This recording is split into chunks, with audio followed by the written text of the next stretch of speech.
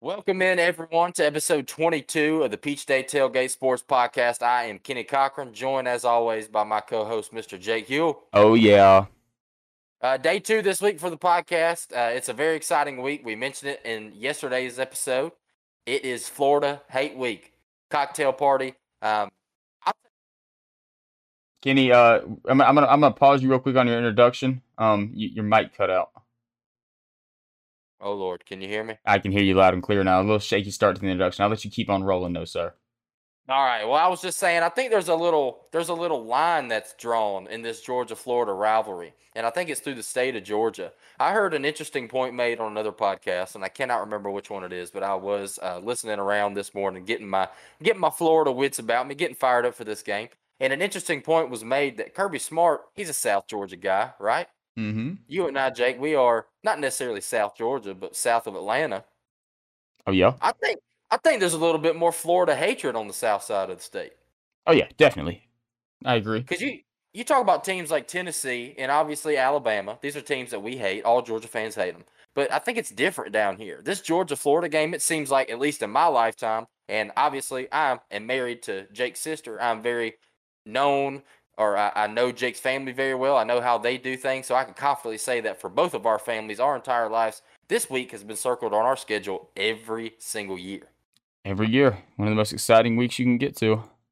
So I am pumped. And on the podcast, I know Jake is too, and we're going to dive into this, man. Yesterday, we talked a little bit about what we can expect injury-wise. We're getting some guys back, some guys that we might not get back. We did a little preview, talked about what this game's looked like in the past, what the history of this rivalry has looked like. And today, we're going to dive a little bit more into the numbers, talk about the nitty-gritty, the X's and O's a little bit. What can we expect? Maybe some impact players. And, man, I'm pumped. I'm pumped. This is going to be a big college football episode, big dog episode. So a little shaky intro with the mic cutting out, but hope y'all stuck with us. And let's dive into this thing, Jake. What you got for him today? Kenny, I had to start off, and, I always start off this podcast saying the same exact thing every time. And it's kind of hard to say it right here because you had a little mic check going on. But great introduction nonetheless. And I think you said it very, very well to start us off, Kenny.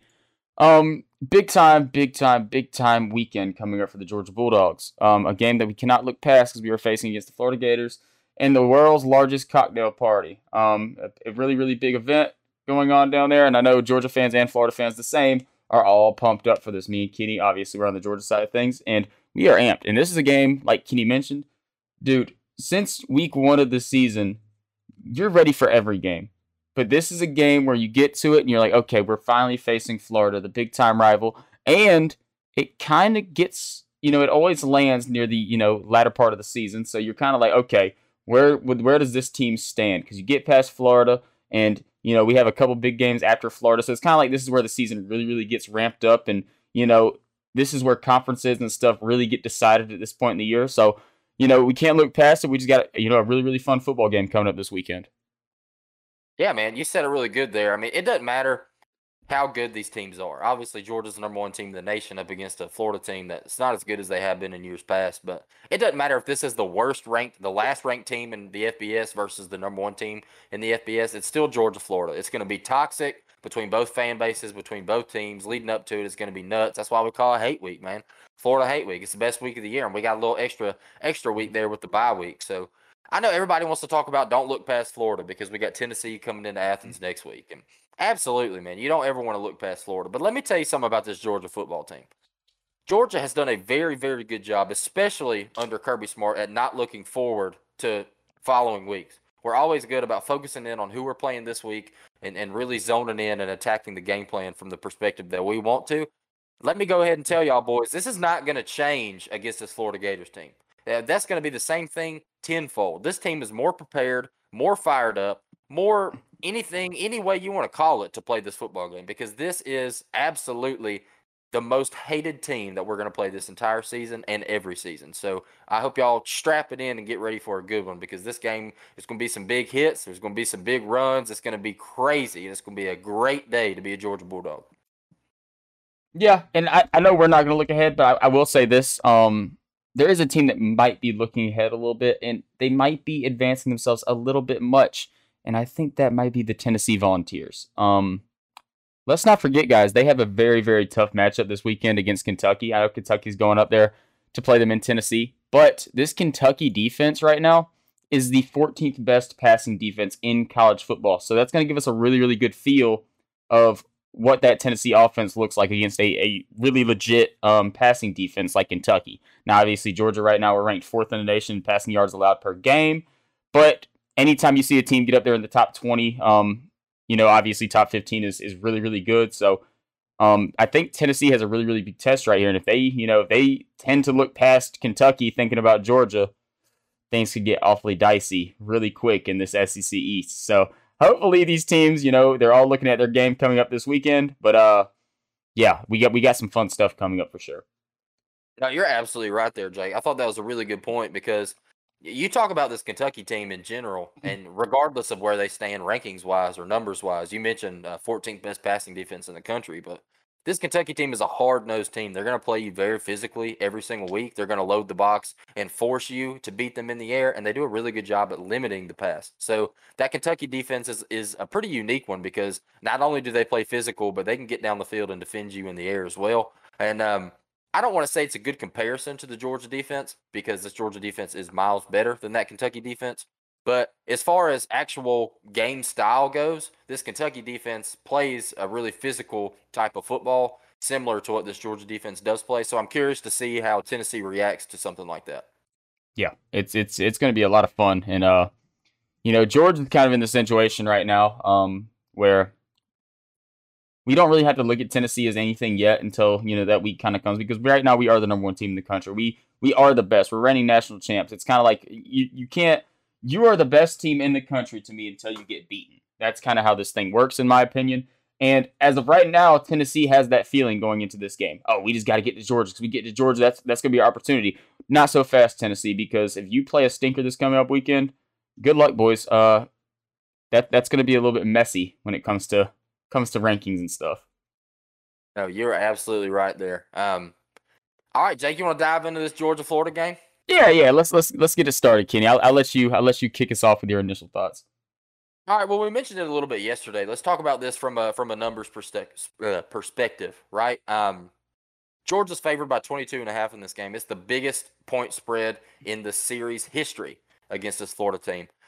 If you're looking at bets right here, we got 58% of the money, or excuse me, 65% of the money on Georgia in this game. 58% of the bets is on Georgia to cover that spread. Now, a lot of people do a fade the public strategy, and it actually will win you some money if you follow it week in and week out. But I actually like to see these numbers here because 65% of the money and 58% of the bets is fairly even. And in a matchup like this, that's about where you want it from a betting perspective. You're not really leaning one way or the other. Obviously, as fans, we're leaning towards Georgia, and if you're a smart football fan, you ought to be leaning towards Georgia as well. But 22.5 is the number there. The over-under is set at 56.5 right here, I believe, according to FanDuel Sportsbook. And I'm curious to see how that plays out because in my mind, I think this game can go one of two ways. I think we could see a shutout, maybe super low, limited points against this Florida defense, and Georgia coasts up to a 40, 45-point lead or something like that, and it just kind of runs the game out.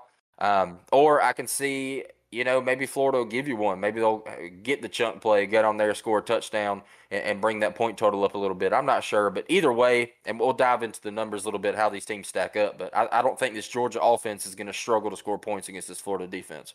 Yeah, and it's an interesting thing looking at it from the betting perspective of things, because as of right now, the Florida Gators are my thing for some reason says 3-4 against the spread, but I believe they're actually 2-4. I don't see a third win against the spread on there. And it just so happens that their two wins are both the only two games they've been underdogs in. So that's kind of an interesting thing right there. It was against Utah and Tennessee. So they've covered in both games so far that they were underdogs. So that is kind of a little bit of an interesting note. But Georgia, we had the two little games against Kent State, which I think Kent State and Missouri, those are the only two games we did not cover this year. So it's kind of an interesting matchup to see here because we're both teams are going into situations where you're kind of feeling like, okay, both teams have been decently successful this year in covering in these type of situations. Obviously, Georgia's been favored at every game this year, and like I mentioned, the games that I just talked about, we have done a fair job at covering games. So, yeah, it's going to be an interesting one when it comes to the betting perspective of things. Actually, I'm so wrong right here, Kenny. I'm going to apologize. For some reason, when I look at this on ESPN, I'm looking at my bet things. I'm paying attention to this now, and it said Georgia is 4-3 against the spread this year, and I only saw a couple games. For some reason, it doesn't have the Samford game, so it is correct because we did not cover the Samford game. So we're 4-3 against the spread. Florida's 3-4. Well, there you go. I mean, it's an SEC matchup, right? It's not a road game; it's a neutral site. But we always talk about SEC matchups, especially interdivision matchups. This is SEC East, um, and you always expect these games to be a little hard nosed. You know what I mean? Like you talk about the Missouri game, and a lot of people were disappointed with Georgia's performance in that, including us. But in a game like this against Florida, you don't really have to worry about the dogs showing up. It kind of seemed like we didn't show up to a couple of those games that we didn't cover. The Sanford game might be a little bit different because the spread was what, almost 60 in that one. I think it was 53.5. Yeah, Me which is, personally, as a Georgia fan, I bet Samford. yeah, that's absurd. I mean, 53.5 with anybody, that's a ridiculous spread. Um, but no, man. I mean, when you match up against an SEC opponent, it's always going to be a little bit more of a grind, a little bit more of a hard nosed game. The physicality is going to be there, the talent's going to be there any way you look at it. Um, but you talk about that Missouri game. It just seemed like the dogs didn't show up to play. Missouri showed up, fired up. They were ready to roll. And this game, I can guarantee you're not going to have to worry about that from the dogs. Yeah, yeah. If we're talking about like anything betting wise, I don't know if we're. I guess I'll say that for later. I'm sorry. I'm all looking at all these Georgia betting lines, but yeah, I think you're completely right. Georgia goes into this game right here, and we are going to be fired up. Coming off a bye week, we have it's looked like we've cleaned stuff up based off our past two games we played against Auburn and Vanderbilt. But in a bye week that you had, knowing damn well that you have the toughest competition you're going to be facing this year, coming up with Tennessee and Florida and Kentucky, there's a lot of things that I guarantee the dogs cleaned up, and it's just sorry Florida, you're the first team we're going to have to face right after that. So things could get very ugly really quick to me. No, I agree. I wholeheartedly agree. And obviously, we're Georgia fans. We're homers. But, I mean, even in general football talk, you talk about 65% of the money and 58% of the bets. The public's with us. It's not just because we're Georgia fans. I mean, this is just common sense, boys. This is the number one team in the country against a pretty lackluster Florida Gators team. Um, that brings me to a pretty unique question. I think we mentioned this a couple weeks ago, Jake, and I want to kind of get your input on it. Who do you think, and obviously you mentioned with the bye week, we've had a couple weeks to prepare for this game. Who do you think we've had back there running scout team quarterback for Mr. Anthony Richardson? Anthony Richardson, who have we had running scout team quarterback? I would say Kieris Jackson, but I feel like that's a little bit disrespectful on his accuracy. And I'm not talking about disrespectful to Anthony Richardson by any means. No. But yeah, no, realistically, this is something we have talked about before, and this is the perfect situation where you see a guy like Gunnar Stockton step back there and take over the helm. A guy that can kind of move a little bit and definitely has the arms to deliver the ball around the field. And AR-15 is the same way. His problem is not getting the ball in range of his targets. His problem is getting an accurate pass in range of his targets. He can get it to anybody. He can throw the ball 70 yards down the field. Now, you might be 40 yards downfield and he throws it 70, but he gets it there, so he gets it far downfield. So yeah, I'd probably go with old Gunner. I thought the same thing. I thought you might see a little Gunnar Stockton action, maybe a little Kieres, maybe throw Ladd in there a little bit. Ladd McConkey played some high school quarterback. Obviously, he's getting first team offensive reps, but I think either one of those guys gives you a pretty good look at what you're going to see against Anthony Richardson. Yeah. And you mentioned it very well there. I mean, the arm talent is certainly there with Anthony Richardson. Dude's got all the intangibles to be a quality quarterback. He just hasn't been able to put it together. Dude's nowhere near efficient. He's completing 56.5% of his passes. He's got 6 touchdowns to 7 interceptions. He's just not. He's not living up to the hype. And everyone thought this was the next Tim Tebow. You take number 15 off the rafters and put it on this dude's back, and he goes out there and pitches a stinker so far in this season. So. And I don't think we're going to see anything different in this game, man. I mean, this is certainly the best defense that they've lined up against this entire season. So it's going to be a big wake-up call for Mr. Anthony Richardson. We're going to see what he's made out of. Yeah, I agree completely. And I kind of have a little bit of a question for you too, Kenny. What is your bold take on this game? I want you to give me something crazy. Give me a wild thing that you might see in this game. Something wild that we might see in this game. I'm gonna say I don't know how wild this is. All right, it's kind of a wild thing to think about because of the likelihood of the situation. But I'm gonna say we see multiple Georgia, or I'm gonna say this: we see two Georgia receiving threats with multiple touchdowns in this game. Ooh, ooh. Oh, now you're getting pretty wild right here, and I could see it. I could see it. This is gonna be a game where Stet's gonna show out. And this will kind of get me diving into numbers a little bit right here.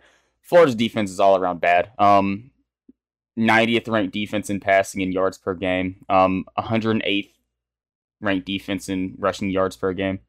There's a lot of bad things about this Florida defense, so this Georgia offense should be able to take full advantage of that. And I think what you just said is very, very possible. I think this might be the game too. I'm looking for a Lad McConkey and or Kearis Jackson return touchdown. Yes, yes, yes. I really, really hope we get to see that at some point, man. I want to see somebody crib one. It's gonna be awesome.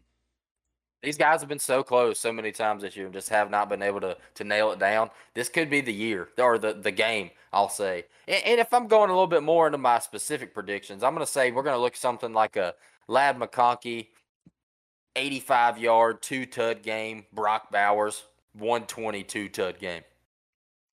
All through the air or on the ground? Is he gonna get one on the ground? Ooh, that's a good question. We could see a nice little 45-yard rushing touchdown right up the middle. Maybe dust both Florida safeties, split them, just like that Georgia Tech game. We could see it. I wouldn't be too surprised. No, not at all. And that will lead me into my prediction for this game. And my prediction for this game is that Anthony Richardson is not going to make it all the way through this game. He is going to be benched at some point in this game.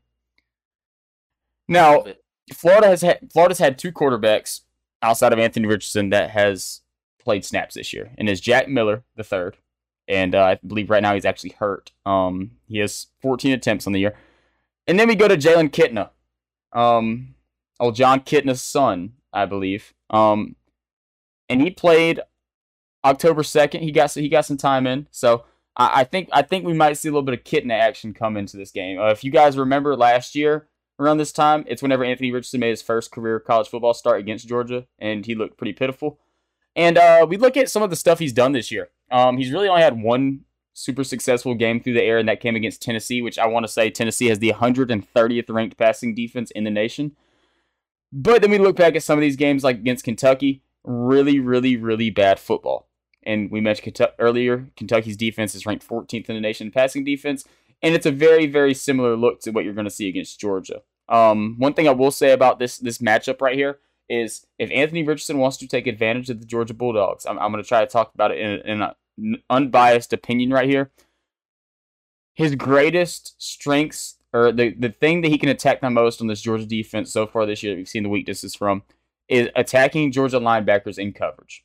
We talk so much about Smile London and JDJ, and we know that they love to get their nose on the ball and like to make big hits and make plays at the line, but they are not very good in coverage. They're allowing 80% completion percentage whenever they are targeted in coverage between the two. So if he wants to take advantage of this Georgia defense, that is going to be his best bet for it. Obviously, we know what Anthony Richardson can do on the ground, but I feel like we never see a Kirby Smart defense give up a quarterback running all over us. That's not really something you see a lot from this defense. I don't think we're going to allow that. So if AR-15 wants to take full advantage of us, it's going to have to be, attacking the middle, the short middle field. The only problem with that is, we mentioned it, his accuracy. We've seen AR-15 kind of get a little bit loose with the ball sometimes and fire one trying to go 5 yards across the middle, and it's 10 yards over his head right in Chris Smith's hands. So, we could have some pretty interesting stuff happening.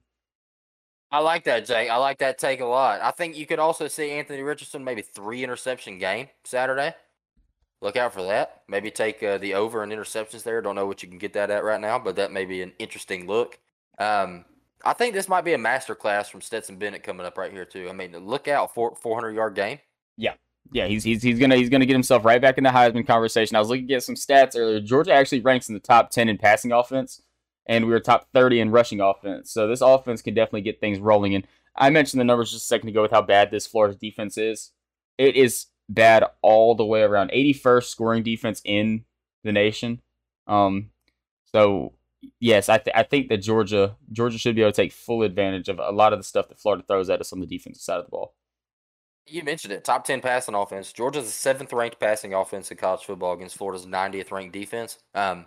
I definitely think we're going to see us attack that thing through the air. And one thing you always talk about with this Georgia team is the ability to run the ball. Obviously, we're very efficient on the ground. We're very effective. We can kind of attack you multiple different ways. I mean, Stat can get out there and run the ball. Brock Bowers can. You talk about the running back workhorse crew that we have between Dejon Edwards, Kendall Milton, Kenny Mack, and Branson Robinson. All these guys have been getting touches and have been very, very successful at it.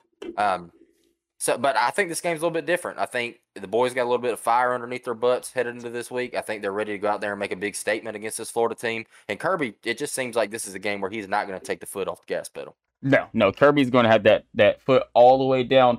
And offensively, I will say this: I'm not worried in the least this Georgia offense is going to get rolling. This Georgia offense is definitely going to roll. I think my concerns land a lot more on the defensive side of the ball, and it's not because Florida has been an insane defense, but they do have a couple different numbers that are kind of intriguing when you look. Whenever you look at the offensive side of the ball, I think I said defense a couple seconds ago. That's my apologies. When you look at the offensive side of the ball, this Florida team does have a couple things that are kind of interesting. We talk about Anthony Richardson, and that is kind of where this Florida team lives and dies at. If he's out there turning the ball over. We mentioned this in the past. If you turn the ball over, 3 times off picks, it's really hard to win a game, especially against a team like Georgia. But if he comes out there and he plays a solid game, and this Florida team runs like they normally do, I will give Florida this. They are a very, very good rushing defense. They are 16th in the nation in rushing yards per game with 212. So that's where things can get a little dicey for me is if they kind of catch this Georgia defense off guard and can get the ball moving on the ground. Another thing about Florida that's actually really, really good is they've only allowed 5 sacks so far this season. So they have the best pass protection in the SEC right now, which is pretty intriguing thing. I think part of that is because pass protection. And another part of that is you have the most mobile quarterback in the SEC. So it's kind of like, he's a guy that can get on the ground and run. He's not really going to take too many sacks. He's also a really big guy. He's 6'4". I want to say he's pushing around like 230. So he's not the easiest guy to bring down back there. But I will say this, too. This Georgia defense is not one that relies so much on sacks. We're a defense that year after year, you don't see people rack up them big-time sack numbers. That's just not what we do. We tend to play a more conservative ball and kind of let you do your thing and try to attack this defense because a lot of times, people can't figure out what to do whenever we're sending forward and have, 7 guys drop back in coverage. You have no idea where to look. Exactly, dude. And you mentioned it right there with Florida limited sacks. I think another contributing factor to that might be this personnel group that they tried out there. I think Florida leads the nation in plays run out of 12 personnel. 12 personnel, for those of you who don't know, is a 2 tight end set. So you're looking at 2 additional offensive linemen to give a little bit added protection to Mr. Anthony Richardson back there. So, they do a pretty good job of loading the line of scrimmage and forcing you to go around that edge. And when you have a mobile quarterback like him, a guy that's able to get downfield with using his legs and kind of break tackles, a bigger stature guy Jake just mentioned. I think that's probably a big contributing factor as to why they do limit sacks. But yeah. I mean, you just said it, man. This Georgia defense is not a team that relies on the sack numbers. Very efficient on getting pressure after the quarterback, but as far as completing it with the sack, teams do a really good job against Georgia. And I don't want to say really good job, but teams do very frequently change their offensive scheme against Georgia because they know Georgia can get pressure with 3 or 4 down linemen, which is that's an NFL style defense. That's something you do in the NFL. You drop back 5 defensive backs and 2 linebackers, and you let your boys up front, try and get home as much as they can. And Georgia's able to do that at the collegiate level, which is pretty nuts. But no, man, I think this Georgia defense is going to be very effective in multiple different ways. You mentioned it with the linebackers being the weak point in the passing game. And I think that's going to be a big question mark for Mr. Anthony Richardson here because that's going to mean this guy's going to have to drop back in the pocket, get down to his second and third read, maybe take a little check down, maybe dip the ball out to the middle of the field, get to his second or third option. And I'm just not sure this quarterback is the guy to get that done. Yeah, and if he can't get that done, like I just mentioned earlier, that means they're going to have to rely a lot on the rushing, which, like I said earlier, they're 16th in the nation rushing. But everybody, this Georgia defense is 4th in the nation in rushing yards allowed per game. They give up 83.4 yards per game on the ground. So, even though it might be a strength for Florida, we are very, very good at not allowing not allowing people to get on the ground and get moving. So that is something I'm really excited to see. We know Anthony Richardson has the arm to make plays down the field, so I'm very curious to see if Mr. Billy Napier decides to drop some plays to attack our cornerbacks. Our cornerbacks have been a little bit down this year compared to last year and prior years, but past couple weeks they have kind of brightened up. But this is a guy that definitely has the ability to take the deep shot on you, and if you let somebody get past you running, he's probably not going to underthrow it. So if he can hit a guy in stride and get him downfield, that's some of the chunk plays we talked about where Florida could rack up a couple points on us pretty quick. No, you're absolutely right.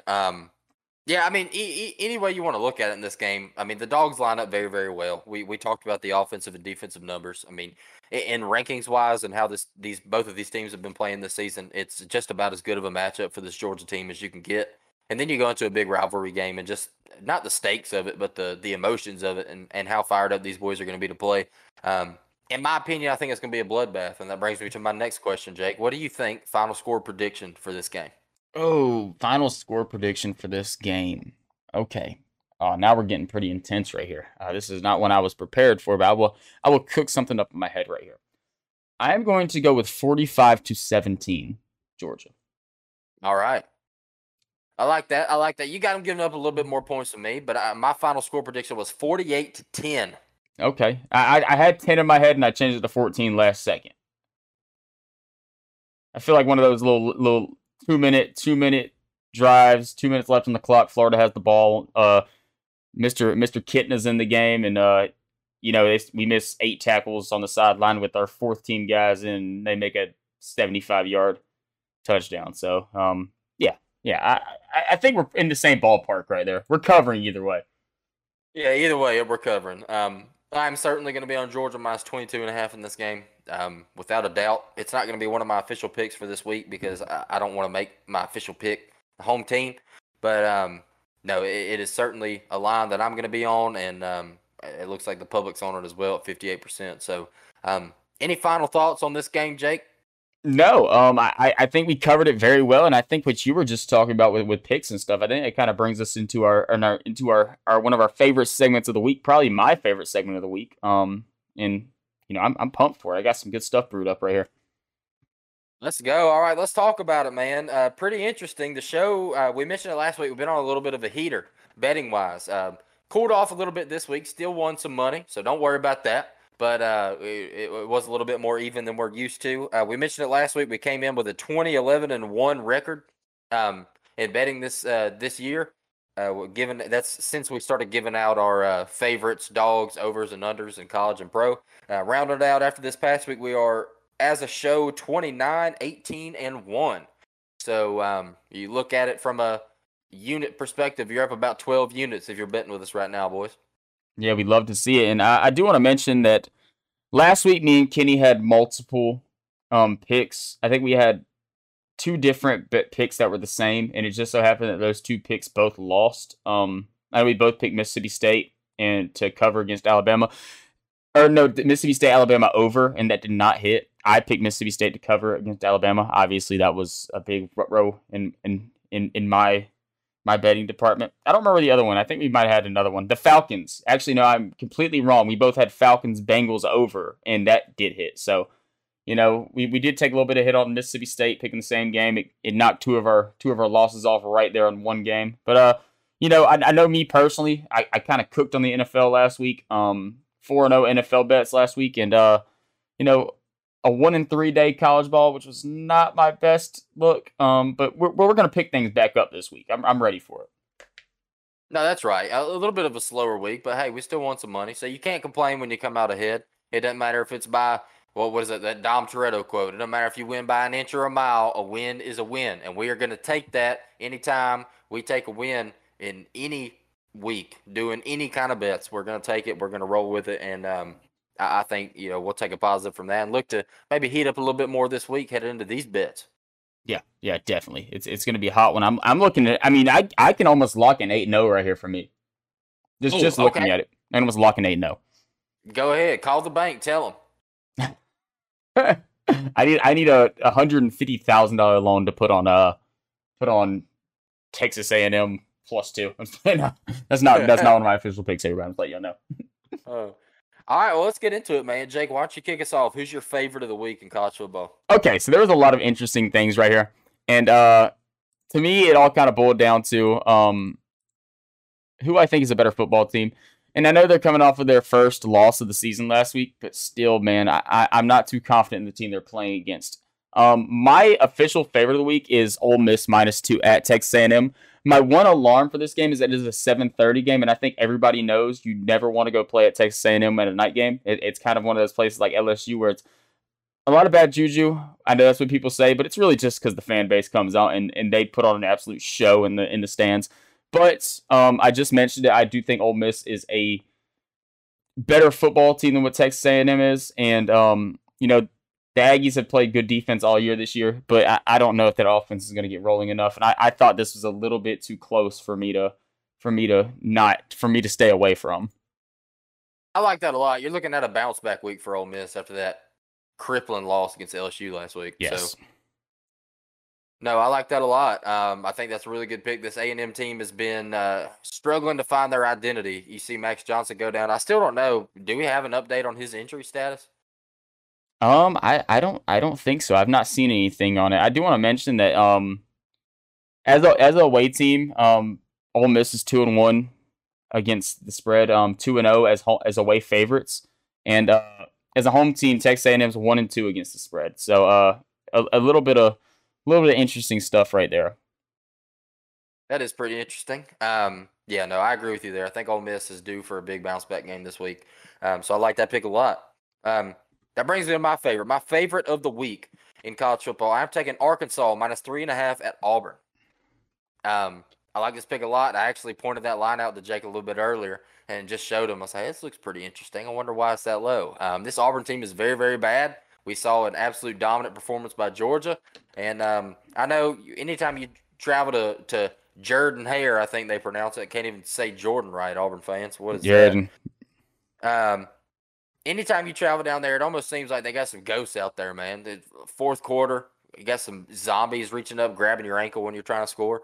So I don't know. Maybe that's a little bit concerning, but I think 3.5 points is it's not enough for this game. Arkansas, they get KJ Jefferson back. He came back last week against BYU, 400 yards, 5 touchdowns. This dude is a dominant quarterback in college football. It's good to see him playing, coming back from an injury. This is a guy you want to watch play. If you have a sec to tune into that Arkansas team and watch them play, KJ Jefferson is an absolute unit. He looks like, freaking Cam Newton mixed with Aaron Donald back there playing quarterback. It's ridiculous. I don't understand how somebody that big can move the way he does and throw the ball as efficiently as he does, but he is nuts. So I think Arkansas -3.5 at Auburn. That's my pick of the week. no, I like it. And to be fair, I did have a feeling that's the route you were going to go, and I didn't want to have the same bets again like we did last week. So I wanted to go something a little bit different right there. I respect it. And let's talk about our underdogs, man. My underdog of the week this was a tough one for me. I think when you look at the lines, there's some dogs this week that there's a couple that stood out to me, but there's also a lot of games where I mentioned it to start this thing. I think maybe before we hopped on the live when we were just talking in the YouTube a little bit. And by the way, if you're listening on the podcast side of things, check us out on YouTube. We get a little pre-podcast, pre-recording BSing, and that's where we were talking about this. There's a lot of lines where I was looking at that I feel like have a really, really good numbers. And that's not something you see a lot in college football. It always seems like Vegas will give you a couple, and we haven't really seen that yet this year. So I guess props to Vegas, but this week seems to be a pretty accurate projection for a lot of these teams. So my underdog of the week, I ended up going with Cincy +1.5 at UCF. Yes, there's a beautiful pick right there. I like that UCF team. I really do. I think that they've been playing some pretty good football. This is a team that it's not going to wow you on either side of the ball, but they're a team that can come out there and play hard-nosed ball and compete with just about anybody on any given week. You talk about absolute SEC legend Gus Malzahn down there toting the coaching responsibilities for this UCF team. Yeah, but I think this Cincinnati team, they've been playing really good ball. They're a little bit underrated, I'll say. This is the 20th ranked team in the country. and they're coming in here as underdogs against UCF. I will say the Cincinnati team is 6-1, and the UCF team is 5-2. So both teams are pretty good as far as the record goes. But I look at Cincinnati. I think they just outmatched this UCF team in talent on both sides of the ball, and I think they definitely probably win outright. Certainly, 1.5 is not a crazy line to say they're going to cover. So yeah, 1.5 here. I think I'm looking at Cincy to win this one. Yeah, I feel that. I agree with that a lot. I think Cincinnati is back on the uprise right now. We were everybody was kind of skeptical on how they were going to look this year after losing so much talent to the NFL. But really, they didn't lose, a terrible amount. They just lost a lot of their big name guys. So I agree with that 100%. I like the pick. Yeah, I mean, this Cincinnati team honestly has been a pretty effective through the air. I mean, you talk about a guy, if you're losing Desmond Ritter, who is, one of the best quarterbacks in college football. I mean, I think he's the winningest quarterback in college football history, which is crazy. And then they bring in senior Ben Bryant in here to play quarterback this year. And he's having a pretty good year so far. I mean, over 1,700 yards. He's completing 64% of his passes, 15 touchdowns, and 6 interceptions. This guy's been playing pretty good. And I just think you talk about talent wise, I think they outmatch UCF in total talent on either side of the ball. So Yeah, I agree. And UCF's coming off a pretty bad loss against East Carolina. So that kind of leads me into my underdog pick of the week. And my underdog pick of the week is Oklahoma State plus 1.5 at Kansas State. I don't really understand this line too much. We're talking about the 9th ranked team in the country going against the 22nd ranked team in the country. We saw Kansas State face off last week against TCU. They lost that game 38-28. But 2 weeks ago, or 2 weeks ago now, my apologies. We saw Oklahoma State take TCU to 2 overtimes, and they didn't end up pulling that game out. They lost 43-40. But this Oklahoma State team can rack up points on you fast, man. 44.7 points per game on offense this year so far. Now Kansas State's more of a low-scoring game. Earlier this month, they beat Iowa State in a nail-biting 10-9 victory. But dude, we talk about Spencer Sanders and how big of a stud he is. I think he's going to have a heyday this coming up weekend, and there's no reason in hell Kansas State should be the underdogs in this game. Or not Kansas State, Oklahoma State should be the underdogs in this game. yeah, dude, Oklahoma State top 25 offense in college football. Yeah, they are good. They can put up points rather quickly. And that quarterback they have, dude can play. One of the most underappreciated quarterbacks in college football, in my opinion. A guy that's definitely not talked about enough. No, certainly not. Spencer Sanders, dude, he's an absolute dog. Anytime you watch him play, he's a guy that just he might not wow you in certain aspects of the game, but when you just watch him, he's an absolute gamer. This dude makes plays. He's able to extend plays and get the ball down the field and get his team in the scoring position. It's something that they've been able to do all year long. And that brings me into my over. Or I'll tell you what, Jake, why don't you kick off the overs? I think I kicked off the underdog. So who's your over of the week? Okay, so my over of the week, I'm going to go with Wake Forest at Louisville over 64. Talk about Wake Forest. Wake Forest is a team, again, that can put up a lot of points. Defensively, they're not that great. And we look at the other side of the ball with Louisville. Louisville is also a team that can sneak up and put some points up on you. So 64 did not seem like enough for this type of game. So Louisville is a team that kind of seems like they pop in somewhere in my locks every single week. So I'm gonna roll with a little bit of Wake Forest at Louisville over 64. I'm right there with you, Jake. This is my over of the week. Let's go. Hey man, had to pull something out, right?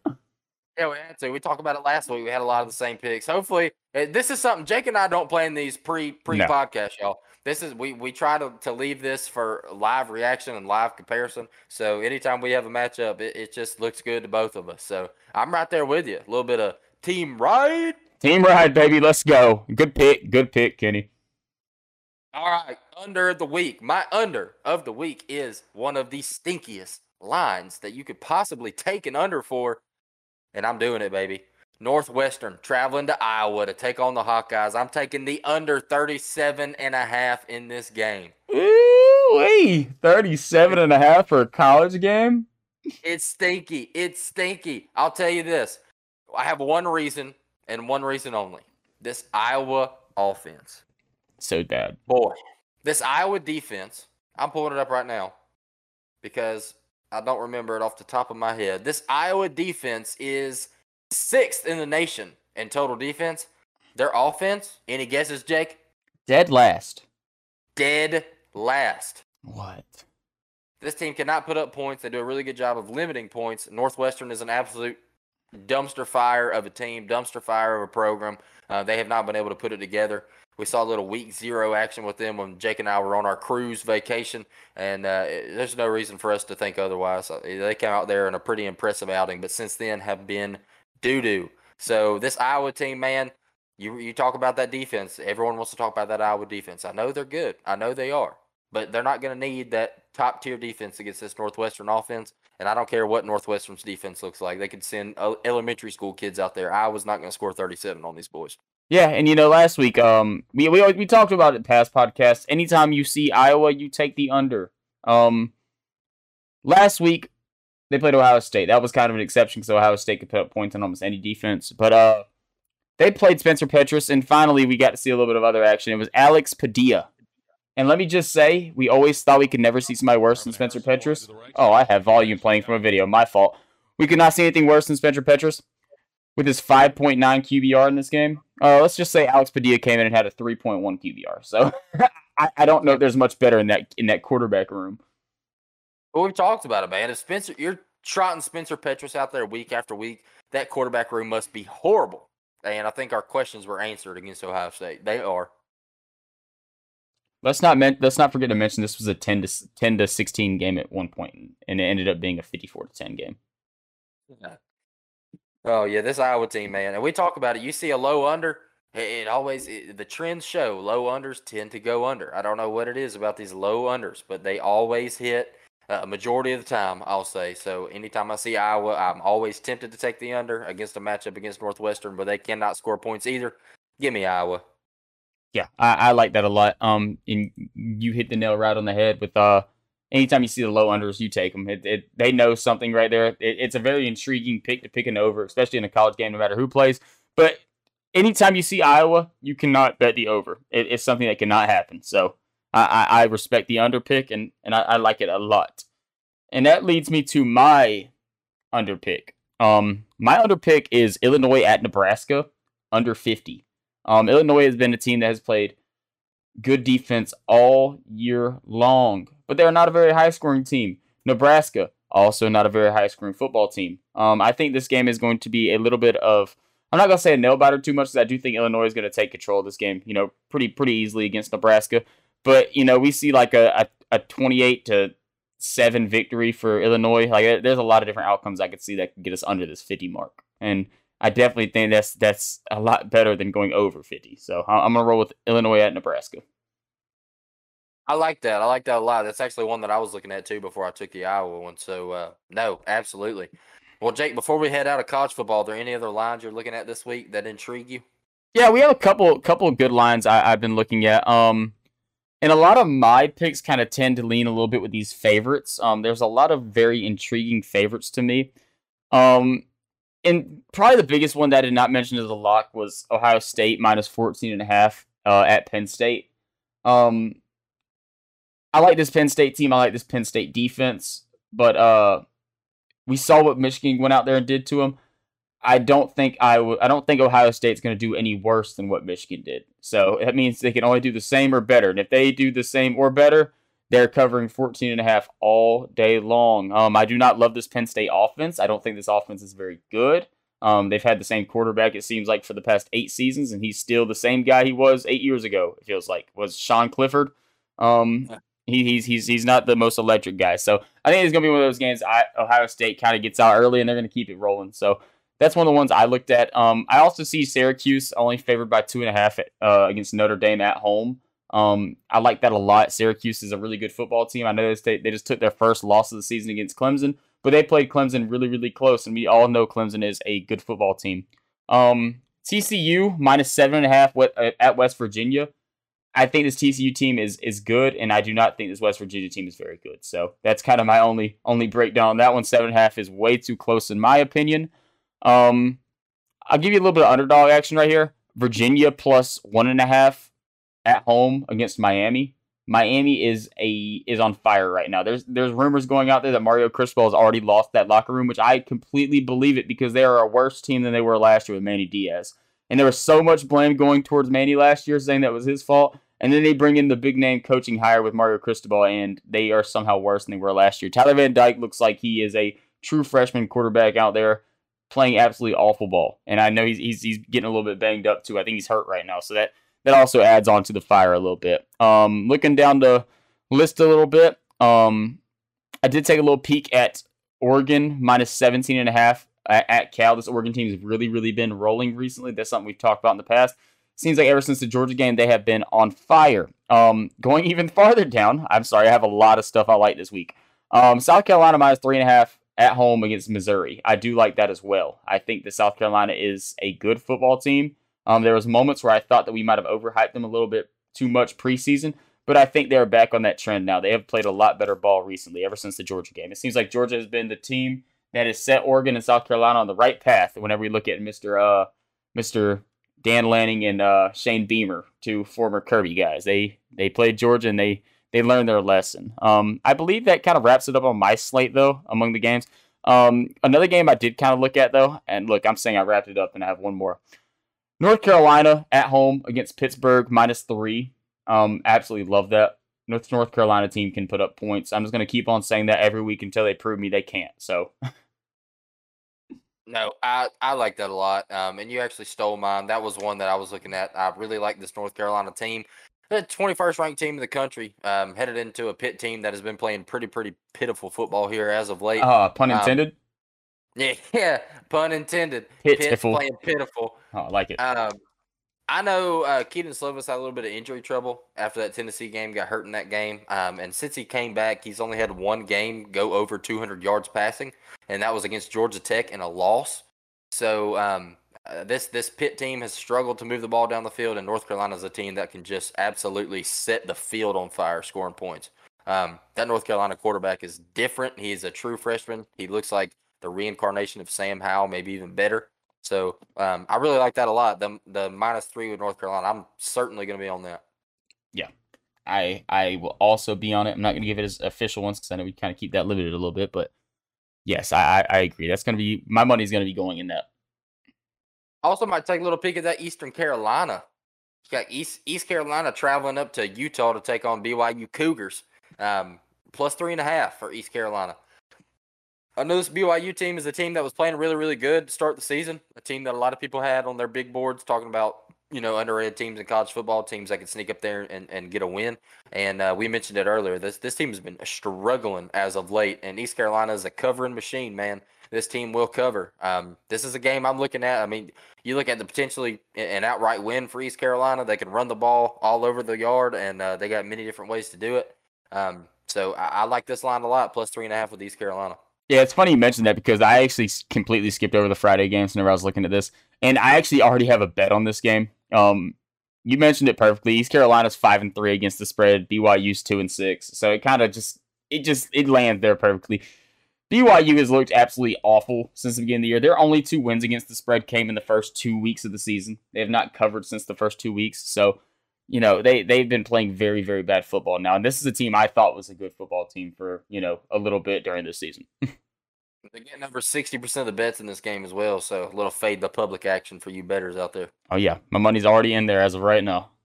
Let's go. All right, Kitty. I think that leads us to the NFL. Wraps it up for me. Yeah, that wraps up for me with college football. Let's talk about some big boy ball. The men's league. Let's go. All right, Jake, let's dive into it a little bit. I'm sure we'll take a peek at some other lines, but as far as betting perspective goes, who is your favorite of the week in the NFL this week? Okay, my favorite of the week I am rolling with. How come I can't find this game now? There it is. I'm going with the Tennessee Titans -2.5 at Houston. Tennessee is 4-2 on the season. Houston's 1-4-1.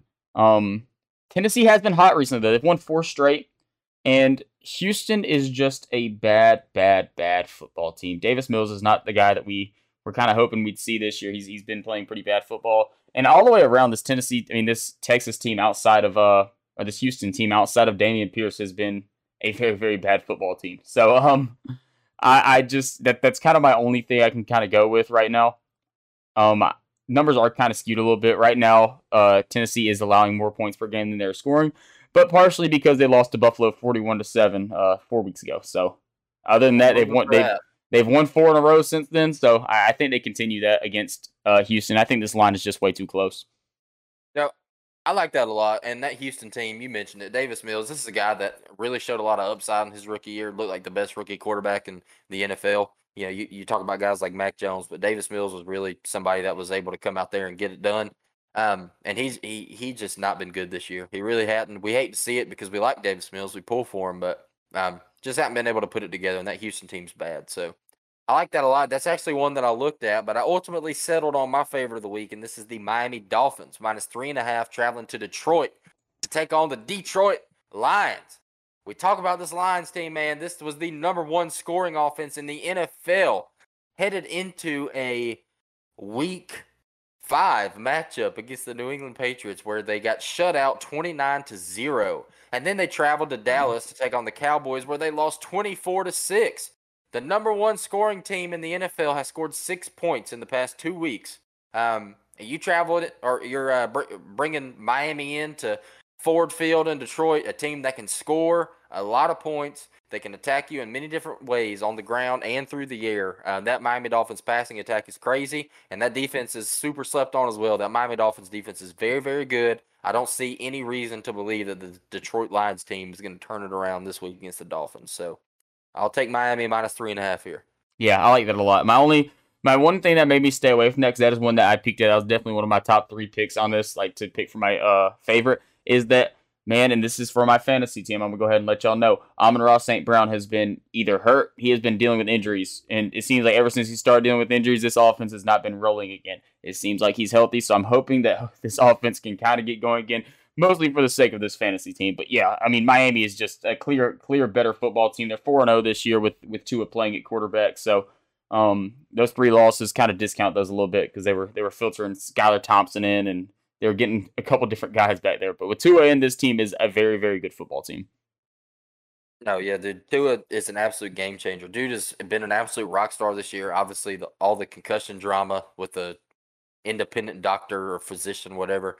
Um, you kind of throw that out the window now because he's back and he's playing a really, really good ball. Came out there and played an absolute hell of a game last week. So I like this Dolphins team a lot. And that brings me into my underdog of the week. And this is a pretty exciting game, something that I'm going to be tuning into. I'm taking the Washington Commanders +3, traveling to Indy to take on the Indianapolis Colts. Falcons legend Matt Ryan gets benched. They are starting Sam Ehlinger, Texas legend. So his first career start matches up against this Washington team that came out there in a very, very impressive win last week against the Packers. I believe Taylor Heineke is getting the start again for the second week in a row. Carson Wentz still dealing with his injury. Taylor Heineke played a pretty good game, all things considered. So I think this Washington team headed into a matchup with not necessarily a rookie, but kind of rookie quarterback situation in his first career start, I believe. I think it's going to be a little bit too much. This Commanders defense is really, really good, man. They got players all around the board. I think I remembered, or I think it was Aaron Rodgers on the Pat McAfee show. I believe he said that they asked him, how did that Commanders defense give you such a hard time? Were they running like exotic formations, exotic coverages, and just disguising things? And he said, no, they weren't. They just lined up and played pretty straightforward defense. They just were better than us. They beat us. And when you match up against the Packers and you're able to do that, I don't see any reason why you can't do that against the Colts with a young quarterback. Yeah, I agree 100%. I think that's a very, very good pick. That kind of leads me to my underdog of the week, and I'm gonna go here, and I'm gonna say that this number is a little bit big for me, and that's the reason I lean this way. I'm going with Pittsburgh +10.5 at Philadelphia. This Pittsburgh team is a team we just saw playing against a fully healthy Miami team, and they kept the game relatively close, and they kind of kept that Miami offense pretty quiet, which was really, really good to see for Pittsburgh fans, I know. And this is a team that they know how to win football games. I know Philadelphia is the hottest team on the planet right now. They're playing crazy football right now. They have not lost the game yet. They're the last undefeated team left. But man, 10.5 points in the NFL is a lot of points, especially whenever you run out a Pittsburgh team like that with the defense they can play. I know they did play a couple stinkers early on this year, but it kind of seems like coming back around. Kenny Pickett, if he's a guy that can kind of limit turnovers a little bit, this team, has a pretty good chance at playing this game at least competitively. And 10.5 points, once you start getting past that, that's not really a competitive football game anymore in the NFL. Now, 10.5 points is a lot of points in the league. I mean, these teams are not necessarily evenly matched, but more so evenly matched than in college football. We talk about that every single week. This is pro ball. These are freak athletes. These guys can come out there and win football games. It's what they get paid the big bucks to do. I found myself a little bit partial to this Steelers team, man. I kind of like what they're doing. I know Kenny Pickett's had his struggles. He's shown some flashes, and hopefully he can get it put together because I don't think anybody hates Kenny Pickett. But no, I like that a lot. Plus 10.5 with the Steelers. I think that's a pretty good pick there. I agree. I love it. All right, Jake. What about your over of the week? Okay, so my over of the week, I'm going with the hometown team. I'm going with Carolina at Atlanta over 41. We mentioned it before. This Atlanta team, they can score a decent bit on offense. They've scored at least 14 in every game so far this year. Over 20 in every game but one. So they can kind of cover their end.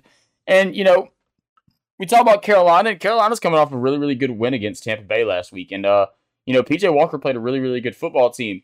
Atlanta is down A.J. Terrell and Casey Hayward right now. Quarterbacks are depleted.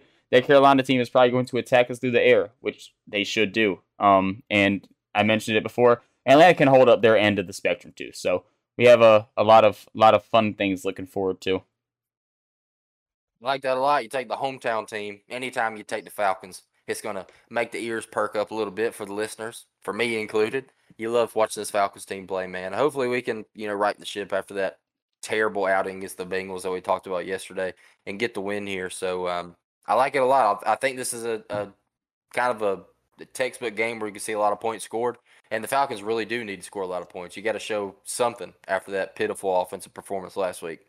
Yeah, and 41 is low, but it's not low enough to make me think like, okay, this is like laughably low, like 37 or something like that. So I think it's a really good number to get it up. No, you're absolutely right. That takes me into my over of the week. My over of the week in the NFL, I'm taking the Chicago Bears, Dallas Cowboys over 42.5. This Bears team, man, they came out there and played an absolute amazing game against the New England Patriots this past week. Impressed everybody and their mama.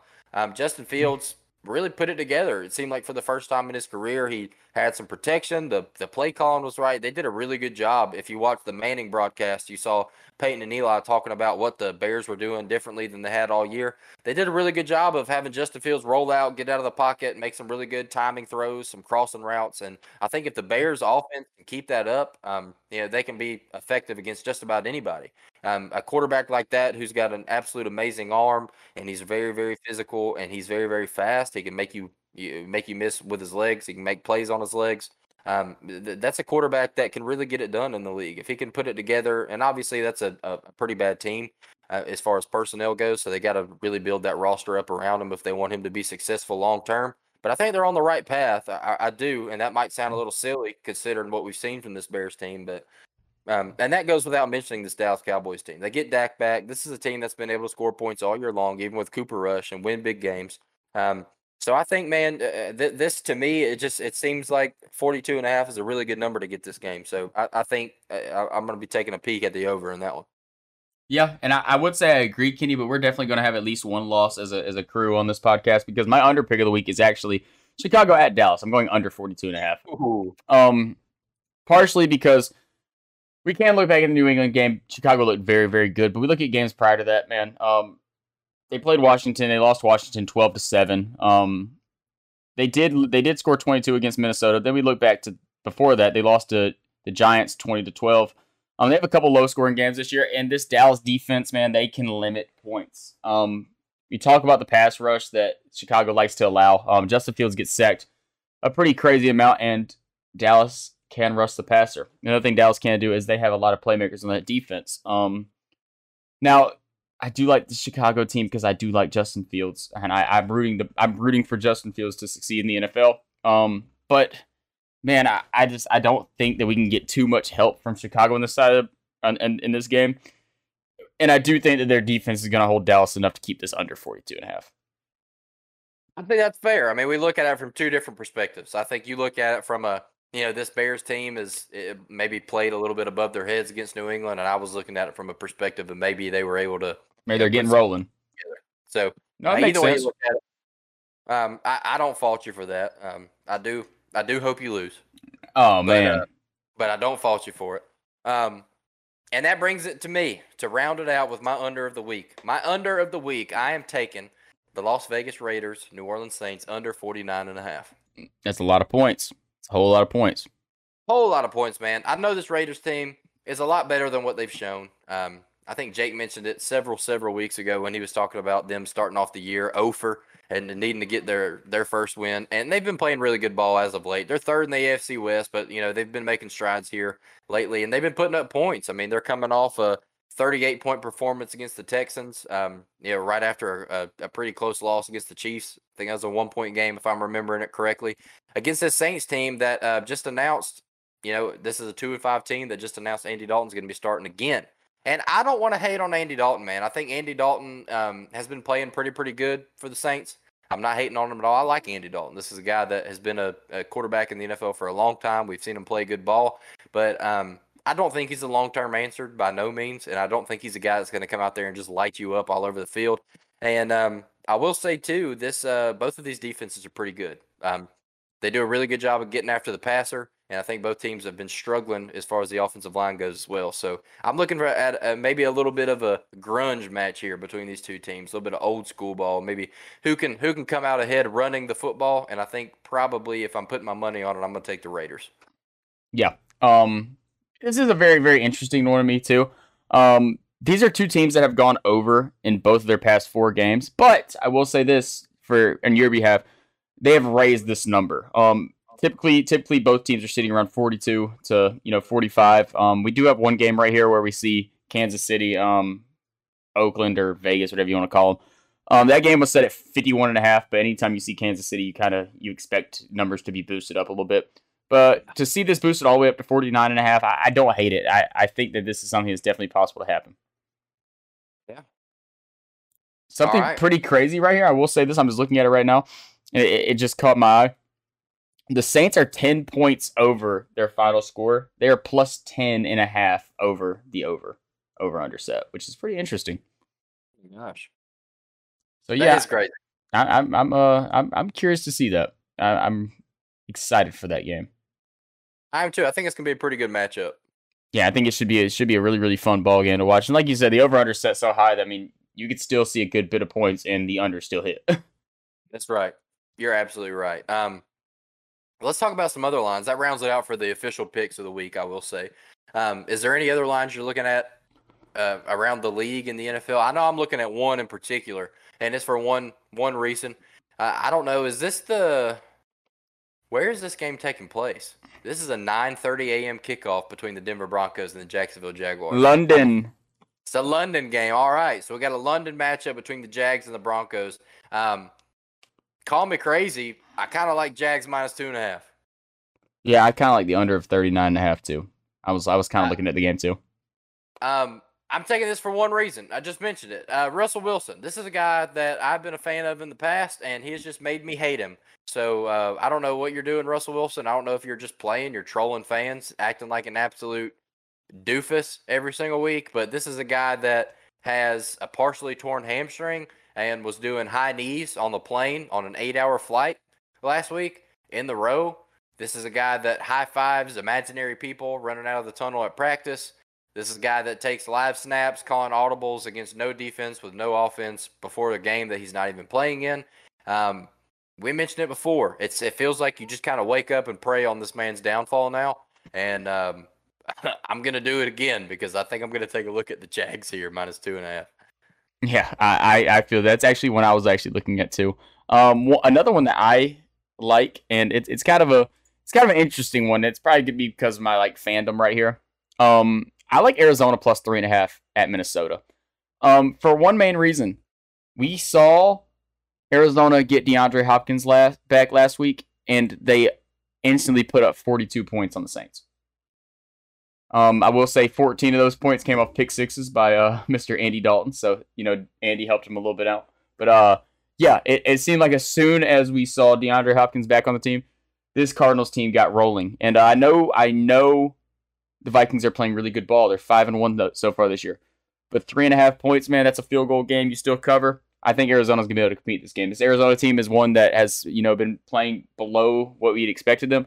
And I think this is the opportunity in the season. And it really has to be the opportunity of the season where you kind of start kicking things off, because that whole division over there that we thought was going to be super tough has not been that crazy. They've been all kind of, middling a little bit. So Arizona really has a chance right here to start kicking things up and, starting to, try to creep away with a lead in that division, because none of those teams out there besides the Seahawks, which I don't think that's going to last the whole season, has really been rolling this year. And, maybe we get a little bit more PT from Mr. Robbie Anderson. Yeah, Robbie Anderson's going to be a really, really big deal because Marquise Brown, he's down for a little bit. You add a guy like DeAndre Hopkins, you obviously have a guy like Rondale Moore out there. They have a couple guys that can make plays, and Robbie Anderson is your deep ball threat. And if you let him get open downfield, he is going to burn you. That's what Robbie Anderson does. That's what he's best at. That's the reason he's in Arizona right now and not Carolina. So I'm really curious to see how they utilize him on the offense. No, I don't hate that, man. This Vikings team has actually been a team that's really impressed me. I mean, this is a one-loss team in the NFL leading that division, in a division that a lot of people are just ready to hand the trophy to the Packers again. Um, so I think it's going to be an interesting game because you just mentioned it with the Cardinals, getting their weapons back, getting D-Hop back, bringing Robbie Anderson in, even with the loss of Marquise Brown. This is a team that seems to be coming to. They're kind of getting back to the norm of what we expected to see from them. So if they're going to make a statement, this is the game to do it. Yeah, I agree. I have one more, and it's not an official pick. It's just a very, very interesting pick to me because it's two teams that I think are kind of a little bit above their level right now. And that is the New York Giants going to Seattle. And that line is -3. Seattle's favorited. I think those two teams, it's so interesting to me because going into the season, nobody expected these two teams to succeed as much as they have. And, we talk about the Falcons succeeding. We're 3-4 right now. These teams are actually like playoff contenders, like top seeded teams in the NFL right now. So like I'm really, really curious to see how these two teams face each other, because it's like legit the battle of the two teams outside of the Jets. It's the battle of the two teams that are kind of like, okay, these guys are actually good football teams. So I'm not going to give out a pick for that one because I really don't know. I would probably lean the Giants +3. I think that would be my route. But I think this is going to be a very, very enjoyable football game if you get this one on TV. No, I like that a lot. I'm actually glad you mentioned it because this is a game I was looking at too. Dude, these are two teams, and you said it, they're playing a little bit above their heads. I agree with you 100%. I think this Giants team has been really impressive, and the Seahawks team's been really impressive too. But I think you can kind of attribute all of the Seahawks' success to Geno Smith. Dude has been playing like Pro Bowl caliber football this year, which is nuts. And that Giants team, honestly, they just look really good from both sides of the ball and all around the field. Saquon looks like Saquon. Daniel Jones is coming off the NFC Player of the Week, Offensive Player of the Week. Like, dude's been putting it together. This is exactly what Giants fans have wanted to see from Daniel Jones, and he's been able to do it. So he's definitely trying to earn that contract extension. Yeah, for sure. I might take a look here at the Sunday night game. You get Packers-Bills. The Bills are favored by 10.5 in this game. I might like the Packers here at +10.5. It's hard. I know this Bills team seems to be miles better than everyone aside from maybe Kansas City and Philly.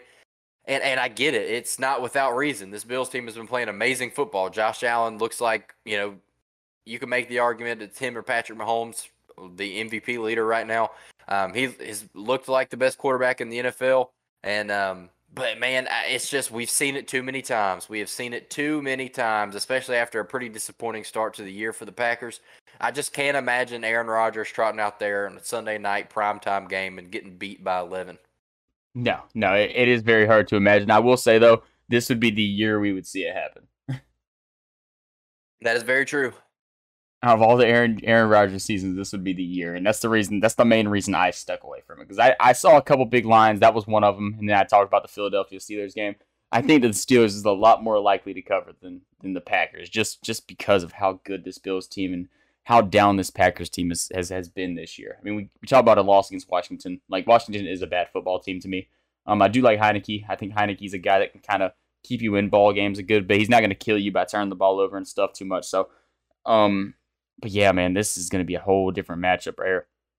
And going to Buffalo, you have the Buffalo fans. We talk about Bills Mafia. It's probably the best fan base in the NFL. Maybe Philly might give them a little bit of a rival. Philadelphia is kind of a crazy fan base too, but man, it's a tough place to play, especially on a Sunday night. It's crazy to think about, man, because it's pretty exciting from a fan base perspective. Because, in my opinion, I think the three most loyal fan bases in the NFL are probably the top three teams in the NFL right now. Um, and that's pretty big for the NFL. I think that's really good for. I don't want to be cliche and say the culture of these teams, but it almost is. Like you talk about the Bills, Eagles, and the Chiefs. These three fan bases show up week in and week out. Just about anybody will tell you that Arrowhead's the hardest place to play in the NFL, and it's because of the Chiefs faithful, I believe they call them. And you talk about Bills Mafia, you talk about the Dog Pound in Philly. Like these three fan bases are nuts. Yeah, yeah, definitely. But yeah, I think that wraps it up for me, Kenny. We're about an hour 10 in right now. Pushing a little bit later than what we thought we were going to. We are. We got a little, we always seem to get a little bit excited over the betting side of things. And, with good reason. With good reason. We've been winning some money, Jake. So if you've been following along, you've been winning some money too. Hopefully we can come out here and have a really strong week and, pull a little bit farther ahead on that record. But yeah, that wraps it up for me, man. That is it for me too. I just want to say thank y'all so much before we get out of here. The support has been great. We've 22 episodes in now. Everything's been amazing. I do want to shout out socials right quick. Your YouTube side of things right now, watching us right now. You can check us out on Spotify, Apple Podcasts. It says on the screen at Peach State Tailgate Pod or Peach State Tailgate. I'm sorry, I have the Twitter one in my head. We also have a Twitter, Peach State Pod. And if you listen to us on the podcast side of things, check us out on YouTube, Peach State Tailgate. You'll be able to see our faces, get a little bit more reaction before the podcast actually gets started. Me and Kenny kind of bull crap around a little bit. So yeah, just check us out and thank you so much, guys. Yeah, man. Thank y'all so much. Be sure to tune in next week and go Dogs. Go Dogs.